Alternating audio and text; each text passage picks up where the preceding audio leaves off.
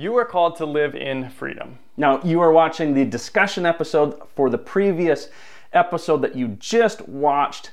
And here's a little recap. Paul challenges the readers to use their freedom, the freedom that we all have, to love others, and not just for their own personal gain. He warns people about how an idea that is taught contrary or despite Christ's truth can really spread and infiltrate, and kind of like bread, yeast in bread, it kind of spreads and takes over and can be really dangerous.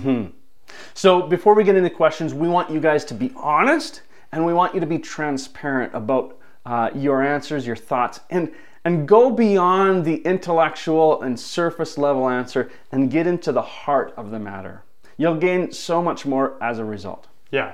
Question number one, we have the freedom to choose to love other people. Now, that's not always easy, and sometimes, as Paul said, that can be a self-serving type of love.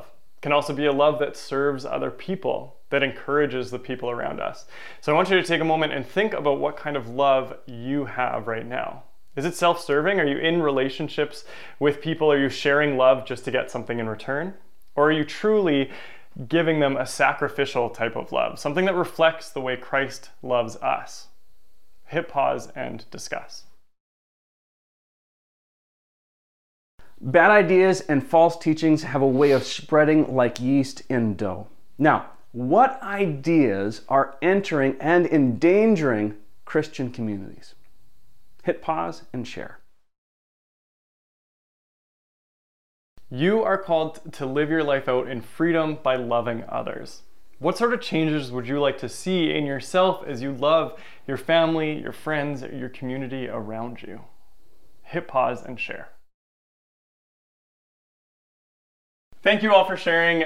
We love being here with you. Yeah, be sure to pray with one another, and don't just encourage each other before you leave. That's good, but get your numbers of your friends and your family who you need to encourage throughout this week, and give them some love. Yeah, we're really praying for you guys that you are able to love those around you really well this week, that you encourage others, and you yourself are encouraged.